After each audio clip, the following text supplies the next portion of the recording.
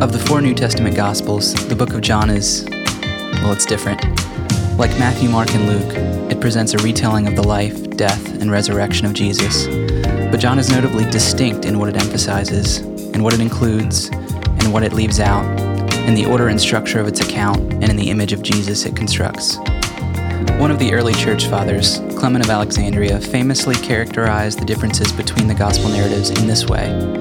Matthew, Mark, and Luke wrote down the bodily things, the physical facts, whereas John, who was encouraged by his pupils and irresistibly moved by the Spirit, wrote a spiritual gospel. In this teaching series, we'll explore John's distinctive spiritual gospel, and along the way, we will reacquaint ourselves with his overtly theological retelling of Jesus, the Word made flesh, the Lamb of God, the Savior of the world. This is the spiritual gospel.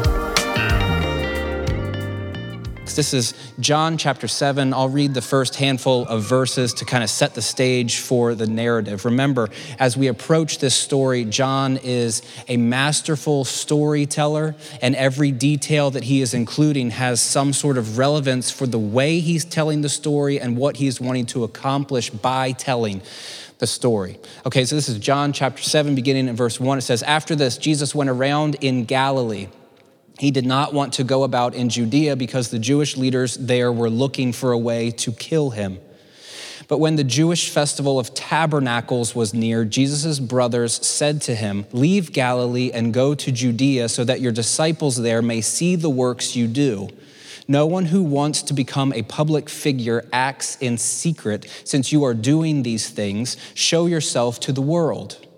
For even his own brothers did not believe in him." Just a real quick side note here. I'm not going to pick up on this in the sermon here, but you can see how the brothers are setting up Jesus in this sense. John is letting us know that at this point, they do not believe in what Jesus is about, yet they are asking him to go down south to Judea for this festival to do signs in public. Okay, and without John's commentary, we might not have any idea how they were viewing Jesus at this point in his ministry. Okay, verse 6, it says, "Therefore Jesus told them, 'My time is not yet here. For you, any time will do. The world cannot hate you, but it hates me because I testify that its works are evil. You go to the festival. I'm not going up to this festival because my time has not yet fully come.' After he had said this, he stayed in Galilee. However, after his brothers had left for the festival, he went also, not publicly, but in secret. Now at the festival, the Jewish leaders were watching for Jesus and asking, 'Where is he?' Among the crowds, there was widespread whispering about him. Some said, 'He is a good man.' Others replied, 'No, he deceives the people.' But no one would say anything publicly about him for fear of the leaders." The word of God for the people of God. There's a lot in that text. There's a lot in this chapter as well. And like I mentioned, I'm using this as an entryway into one specific point. But before we get there, I'd like to take a moment and talk about the Avengers. Of course not, Evan. He's asking if I'm going to give you any spoilers. Of course not. I haven't even seen the movie yet. I'm just here to talk about the cultural phenomenon that is the Avengers. How many of you guys have seen the Avengers? Okay, a handful of you. I will join your league tomorrow at 10:30 a.m. I've got a little bit of me time scheduled, and I will be in Regal Cinema watching Endgame. I've spent a lot of time preparing for this. Now, I'm not a huge nerd. I like some nerdy type things. I'm really a nerd when it comes to biblical studies and books and stuff like that. But with regard to the Avengers, it hasn't really been my thing. I've watched some movies as they've come along, but I had to do a lot of catching up in order to prepare myself for the cultural phenomenon that is Endgame. And I'm not alone in this. I did see a couple of statistics. I believe on opening night, it grossed $150 million. And in the first 5 days it has been out internationally, we're talking billions of dollars. Well, billions singular, 1.2 or so billion dollars. That's insane. But I've had to do a lot of catching up. And to do this, I've had to consult some nerd sources, things like this that lay out the whole 22 movie Marvel cinematic, universe, right? So I'm trying to track through all of this. And I watched a lot of this a long time ago, back when it came out. But really, I was hanging out right here trying to get ready for Endgame. And I'm renting these movies, and I'm watching stuff, and I'm having a great time, and I'm preparing myself for what I believe to be a defining moment in my entertainment career. Can we call it that? Are we on safe ground calling it a career of sorts? I was excited about this, and I tried to do my due diligence by not having the movie spoiled for me, but I found myself on Twitter on Friday, and none other than LaShawn McCoy, former running back of the Philadelphia Eagles, my favorite team, just has no context whatsoever, and he says, and completely spoiled the movie for me. Can you just empathize with me for a moment, as Brene Brown would say? You see me in the hole, and you say, I see you down there. I'm gonna come down and sit with you for a minute, and we can wrestle with these ideas. We can rumble with some vulnerability in that I am struggling with not being able to watch Endgame in all of its glory because LaShawn McCoy blew it for me. I have vowed as a fantasy football owner never to draft LaShawn McCoy ever again. He is on my list of untouchables for this. I will not forgive him anytime soon. Now, here's the reason why I'm talking about this. In order for me, this is a real bad pastor moment, but in order for me to thoroughly enjoy Endgame, I've got to know the backstory, right? There's things that I have to understand about the characters and about the plot development and about who's doing what and what's going on. Now, you could, I imagine, if this is not your scene, you could show up to Regal, pay your $7,000 to go see this movie, sit there for 3 hours or so with a bucket of popcorn, maybe some Sour Patch Kids, a massive soda that no one should be drinking ever, and you're just there having a great time. You could enjoy it. But if you don't know all the backstory, there's things that you are going to miss. There's work that you have to do in order to appreciate this movie for all that it is. Now, I would like to tell you, that's my picture of LaShawn McCoy, that tonight I am hoping to be like LaShawn McCoy in that I want to ruin this story for you forever. I don't want you to read this story in the same way ever again, because I want to bring to you all of the background information that you need to understand what Jesus is doing at the Festival of Tabernacles in this moment. Now, unlike LaShawn McCoy, I'm not just gonna give you a blurb on a tweet. I'm gonna do the work with you to bring us up to speed so that we can understand what Jesus is talking about and how monumental it would have been in the moment that he is saying these things at this festival. Okay, so the point tonight is to see specifically what this Jewish Festival of Tabernacles is all about and to recognize that John is attempting to place us in Jerusalem at a specific moment with a specific festival happening and all of the background that is going on that John doesn't bother to tell you because he's assuming his audience already knows. But we do not, because we are now 2,000 years removed, and there's things that we miss when we don't understand the backstory. There's things that we miss when we don't understand the first 21 movies of the Marvel Cinematic Universe. So tonight, as we're looking at the Jewish Festival of Tabernacles or the Jewish Festival of Booths, Sukkot, we have to understand what is going on in this moment for us to appreciate what Jesus is saying and doing. What we learn from Leviticus chapter 23 about this festival in particular is that it is a fall festival. It is one that happens after the harvest. It's part celebration for what has just taken place and part anticipation of the next season of the harvest. This is 6 months or so after Passover, which if we follow the plot line of the book of John, we've just seen Jesus in this area celebrating Passover, not too far in the distant past, but it's at least 6 months in between these moments in the previous chapters of John and now here in John chapter 7. One Jewish historian named Josephus estimated that about 2.7 million people would go to Jerusalem to celebrate the Festival of Tabernacles. This is one of the 3 pilgrimage festivals that Jews were expected to go and to participate in. And it was one of extreme jubilation, of celebration. People would be there to celebrate what God has done.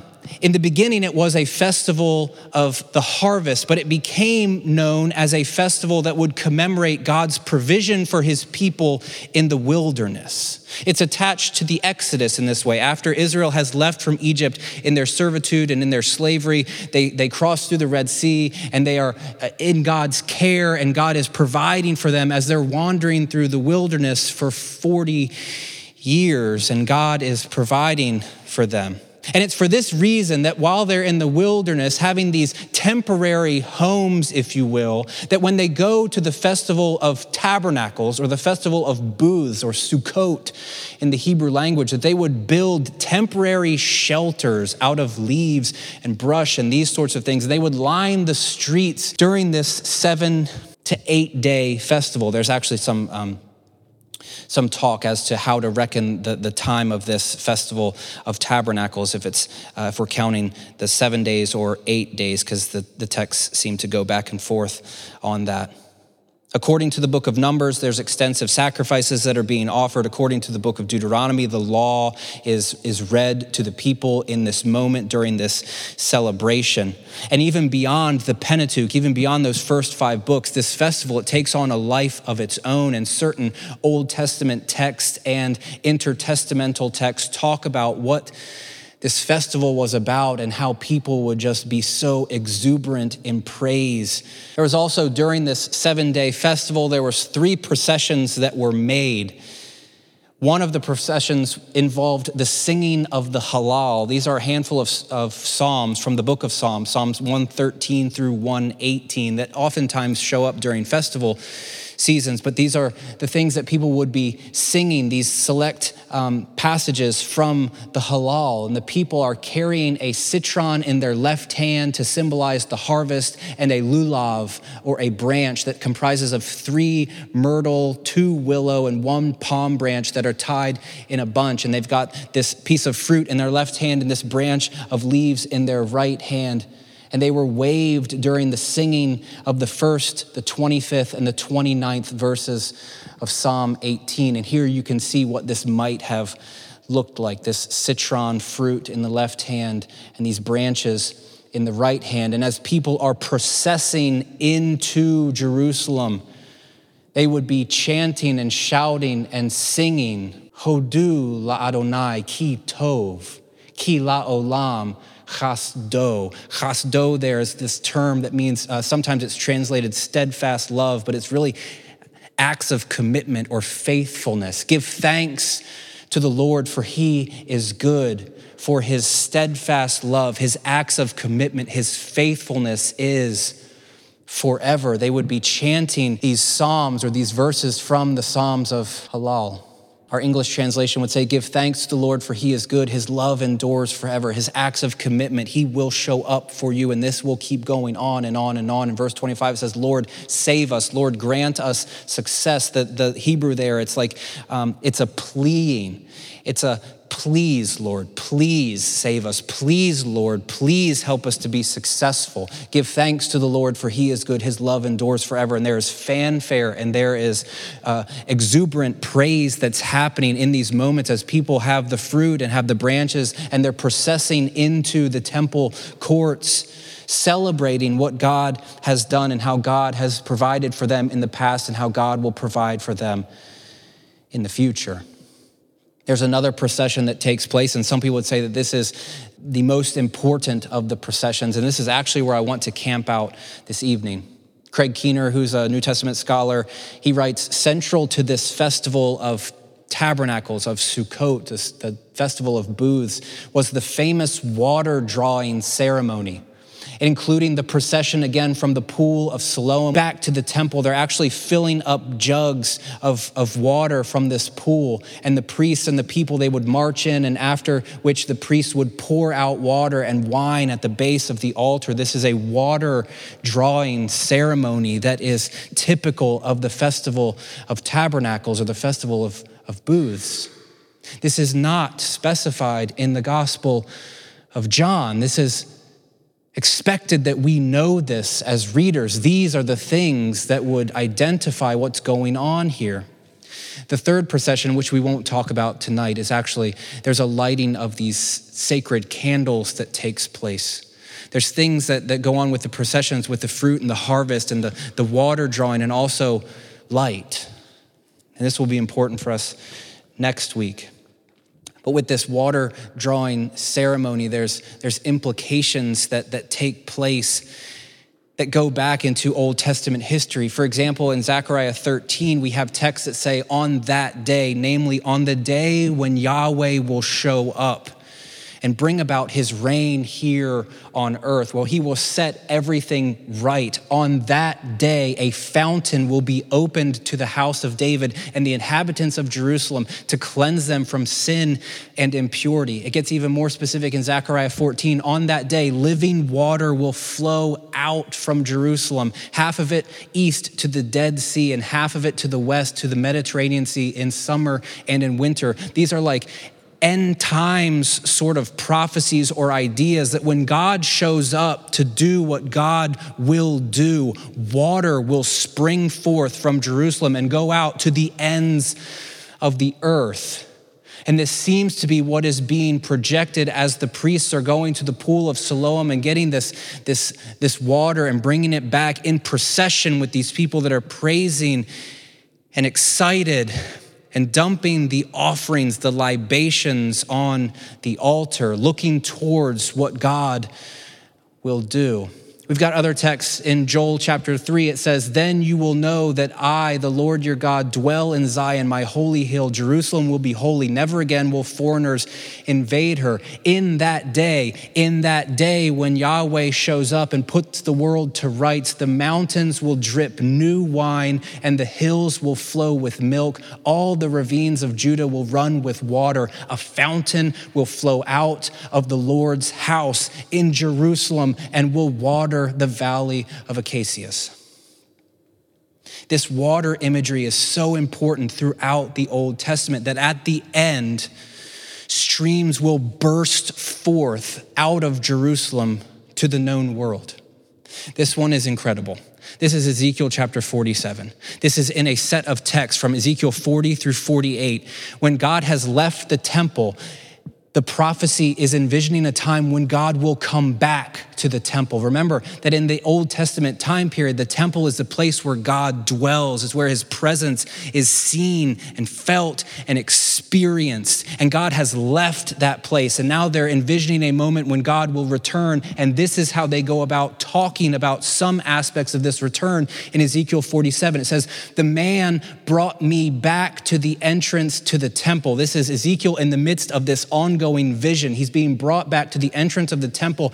And I saw water coming out from under the threshold of the temple toward the east. For the temple, it faced east. The water was coming down from under the south side of the temple, south of the altar. He then brought me out through the north gate and led me around the outside to the outer gate facing east, and the water was trickling from the south side. As the man went eastward with a measuring line in his hand, he measured off 1,000 cubits, and he led me through water that was ankle deep. He measured off another 1,000 cubits and led me through water that was knee deep. He measured off another 1,000 and led me through water that was up to the waist. He measured off another 1,000, but now it was a river that I could not cross because the water had risen and was deep enough to swim in, a river that no one could cross.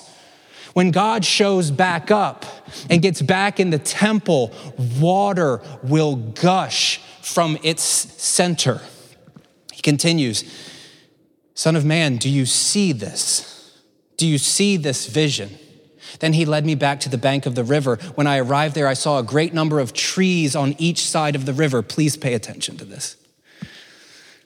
We've got water gushing out of the temple, and now we've got trees trees on each side of the river. He said to me, this water flows toward the eastern region and goes down to the Arabah, where it enters the Dead Sea. When it empties into the sea, the salty water there becomes fresh. I visited the Dead Sea.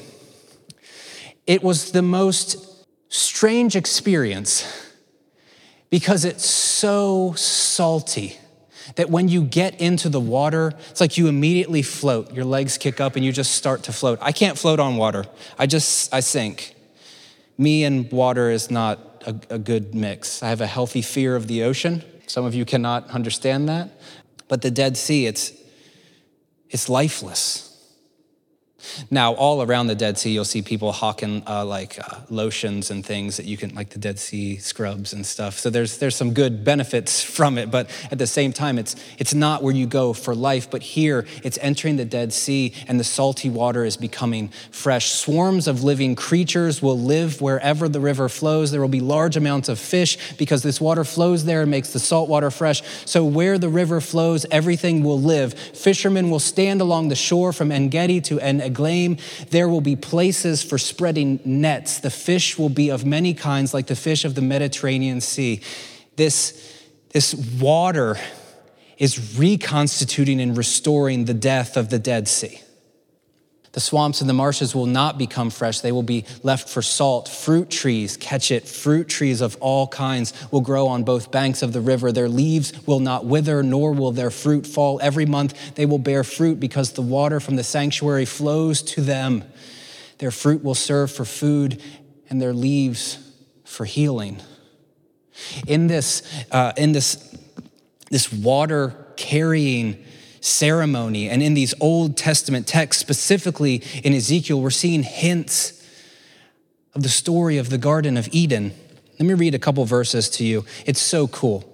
In Genesis chapter 2, if you compare Genesis 2, 4 and following with Genesis 1, the stories, they've got some things that we got to work out. But in Genesis 2, God is creating man and puts man in this garden. And then it says a river flows from Eden to water the garden. From there, it divides into 4 headwaters. The name of the first river is the Pishon. It flows around the entire land of Havilah, where there is gold. The land's gold is pure, and the land also has sweet-smelling resins and gemstones. The name of the second river is the Gihon. It flows around the entire land of Cush. The name of the third river is the Tigris, flowing east of Assyria. And the name of the fourth is the river Euphrates. We skip over that every time we read Genesis 2 because we have no idea what's going on. But all throughout Old Testament history, there's links here to the source of water that flows out from where God's presence is. And for Ezekiel in the prophecy, he's saying, it will be like Eden again. There's hints of restoration. We will not be in the wilderness, left to die. We will not be alone. God has not forsaken us. There's hints of this story that's reaching its grand conclusion. In fact, one author says this. This is Michael Gorman. He says that the climax of the book of Revelation, the New Testament, and the entire Bible, the whole story of God and also the story of humanity is seen in the end of Revelation, which speaks like this. Angel showed me the river of the water of life, as clear as crystal, flowing from the throne of God and of the Lamb down the middle of the great street of the city. On each side of the river stood the tree of life, bearing 12 crops of fruit, yielding its fruit every month, and leaves of the tree are for the healing of the nations. No longer will there be any curse. The throne of God and of the Lamb will be in the city, and his servants will serve him. They will see his face, and his name will be on their foreheads. There will be no more night. They will not need light of a lamp or the light of the sun, for the Lord God will give them light, and they will reign forever and ever. Water is important. And during the Festival of Tabernacles, the Festival of Booths, this time when the temporary shelters are being constructed and priests are going to the pool of Siloam to pour out water, they're tapping into this sort of motif. In fact, this gathering of the water is referred to as the Simchat Beit HaShoeva, which is the celebration of water drawing, which is actually a prayer during this festival that rains will continue to fall. And as these priests are filling up their golden vessels and they're going from the pool back to the temple to pour it out, they are asking for these end time visions to come to pass. And this is when Jesus shows up in the first century, as all of this fanfare is going on, and as all of these priests are going back and forth, watering the altar, and Jesus, it says, on the last day of the festival, he stands up and he says, all who are thirsty should come to me. We've seen all of this imagery and this stuff that's happening back from the Old Testament. Out of the center of the temple, water will gush to fill the earth. We've seen the priests going back and forth. It says that on the first 6 days, they go back and they make one trip and they dump the water on the altar. And on the seventh day, they proceed around the altar 7 times and they're dumping water and wine on the altar. And you can see Jesus perhaps off to the side as all of this is going on. And he stands up on the last, most greatest day of the festival, and he says, if you're thirsty, come to me. And the priests are over there dumping out all of the water, and Jesus says, all who believe in me should drink. As the scriptures said concerning me, rivers of living water will flow out from within him. Now, note, I picked the Common English Bible because there's a lot of discrepancy here. Some people would actually say that the person who drinks of the water that Jesus gives them, from their belly, there are these springs of living water that will flow. I'm kind of a divided mind here, but it seems that if you carry the imagery across, it seems better that Jesus is the one through whom the water is gushing, because this follows in with this Old Testament imagery of the temple and the very presence of God that is delivering this water. All who are thirsty should come to me. All who believe in me should drink. As the scripture said concerning me, rivers of living water will flow out from within him. There's also a complicating factor here that nobody knows what text he's talking about, because this isn't clear in the Old Testament where it says rivers of living water will flow out from within him. But Jesus is saying in the midst of this show, it's me. The temple, it's me. The water, it's me. Everything that you ever needed is me. And we're here celebrating all of this stuff, and there's so much, the processions that are happening and the things that are going on, it's me. And in the first few verses that we looked at, there's a division of mind. Some people think he's a good guy, and some people think he's crazy, and he's stirring up the crowds. And Jesus is showing up at this most climactic moment of the festival saying, all of this stuff that's happening, it's just pointing to me, and I can actually fulfill it for you. If you believe in me, I will give you living water. I will give you fresh, running water. He's not talking literally, but he's saying that this whole thing, this whole procession, it points to something greater, and it's pointing to Jesus. Raymond Brown says, Jesus says in this moment that these rivers of living water will flow from his own body, which is the new temple. Now, those who thirst need only come to Jesus, and through belief, the water of life will be theirs. LaShawn McCoy screwed me. And what I could have done, perhaps, is to send off a tweet that would say what I'm about to show you here, because this is the big climax, the big reason why we've talked about all this stuff. It's not just to put Jesus in his context where he says, everyone who's thirsty should come to me, in light of the priests and all of the golden vessels and the water being dumped. It's not just that. It's that John is even moving us one step further, because for John, this water symbology, it keeps coming up over and over, as if to say that Jesus has something with regard to these Old Testament texts. We keep hearing about the temple and all this water that's going to be gushing out to bless the world. But John wants us to see something else, and in a detail that only John has for us. He leads us to this point.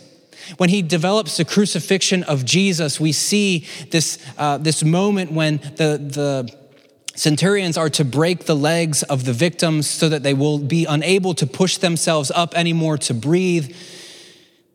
But instead, with Jesus, they don't do that in keeping with Scripture, but also beyond that, according to John, it says, when they came to Jesus and found that he was already dead, they didn't break his legs. Instead, one of the soldiers pierced Jesus' side with a spear, bringing a sudden flow of blood, and only in John, water out of his belly, if you will.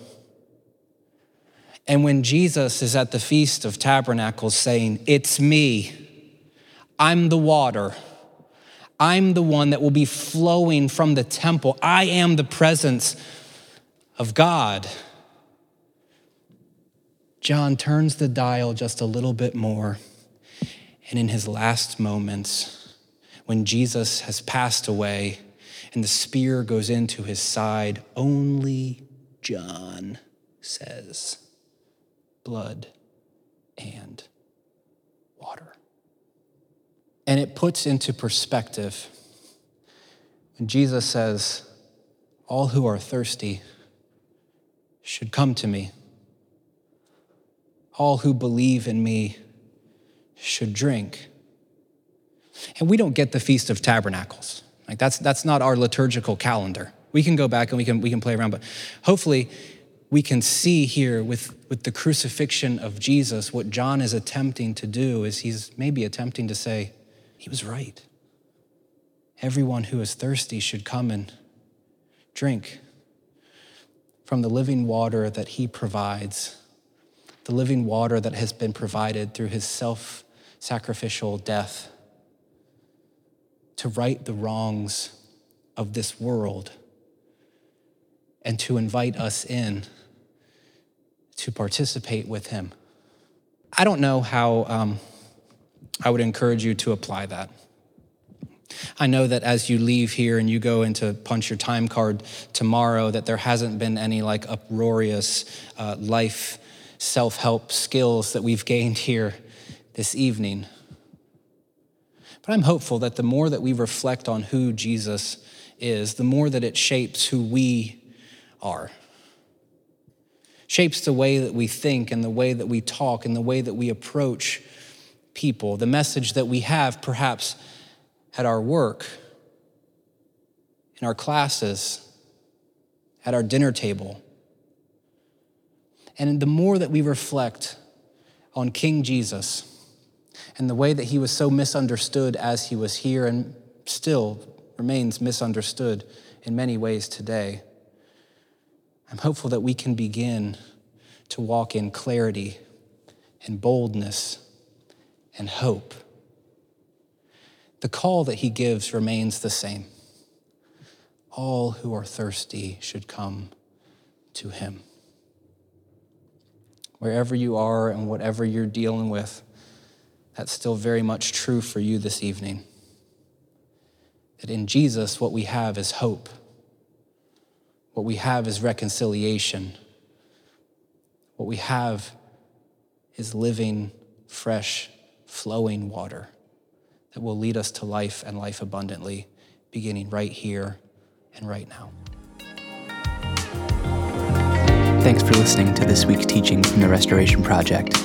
If you live in the Salisbury area, we invite you to join us for one of our weekly services on Sunday evenings at 5:30 p.m. Whatever your story, there's room for you here. If you'd like more information on TRP, please visit our website at www.restoresby.org. And for previous sermons, check out our SoundCloud page at www.soundcloud.com/RestoreSBY, or subscribe to our podcast on iTunes or Stitcher. See you next week.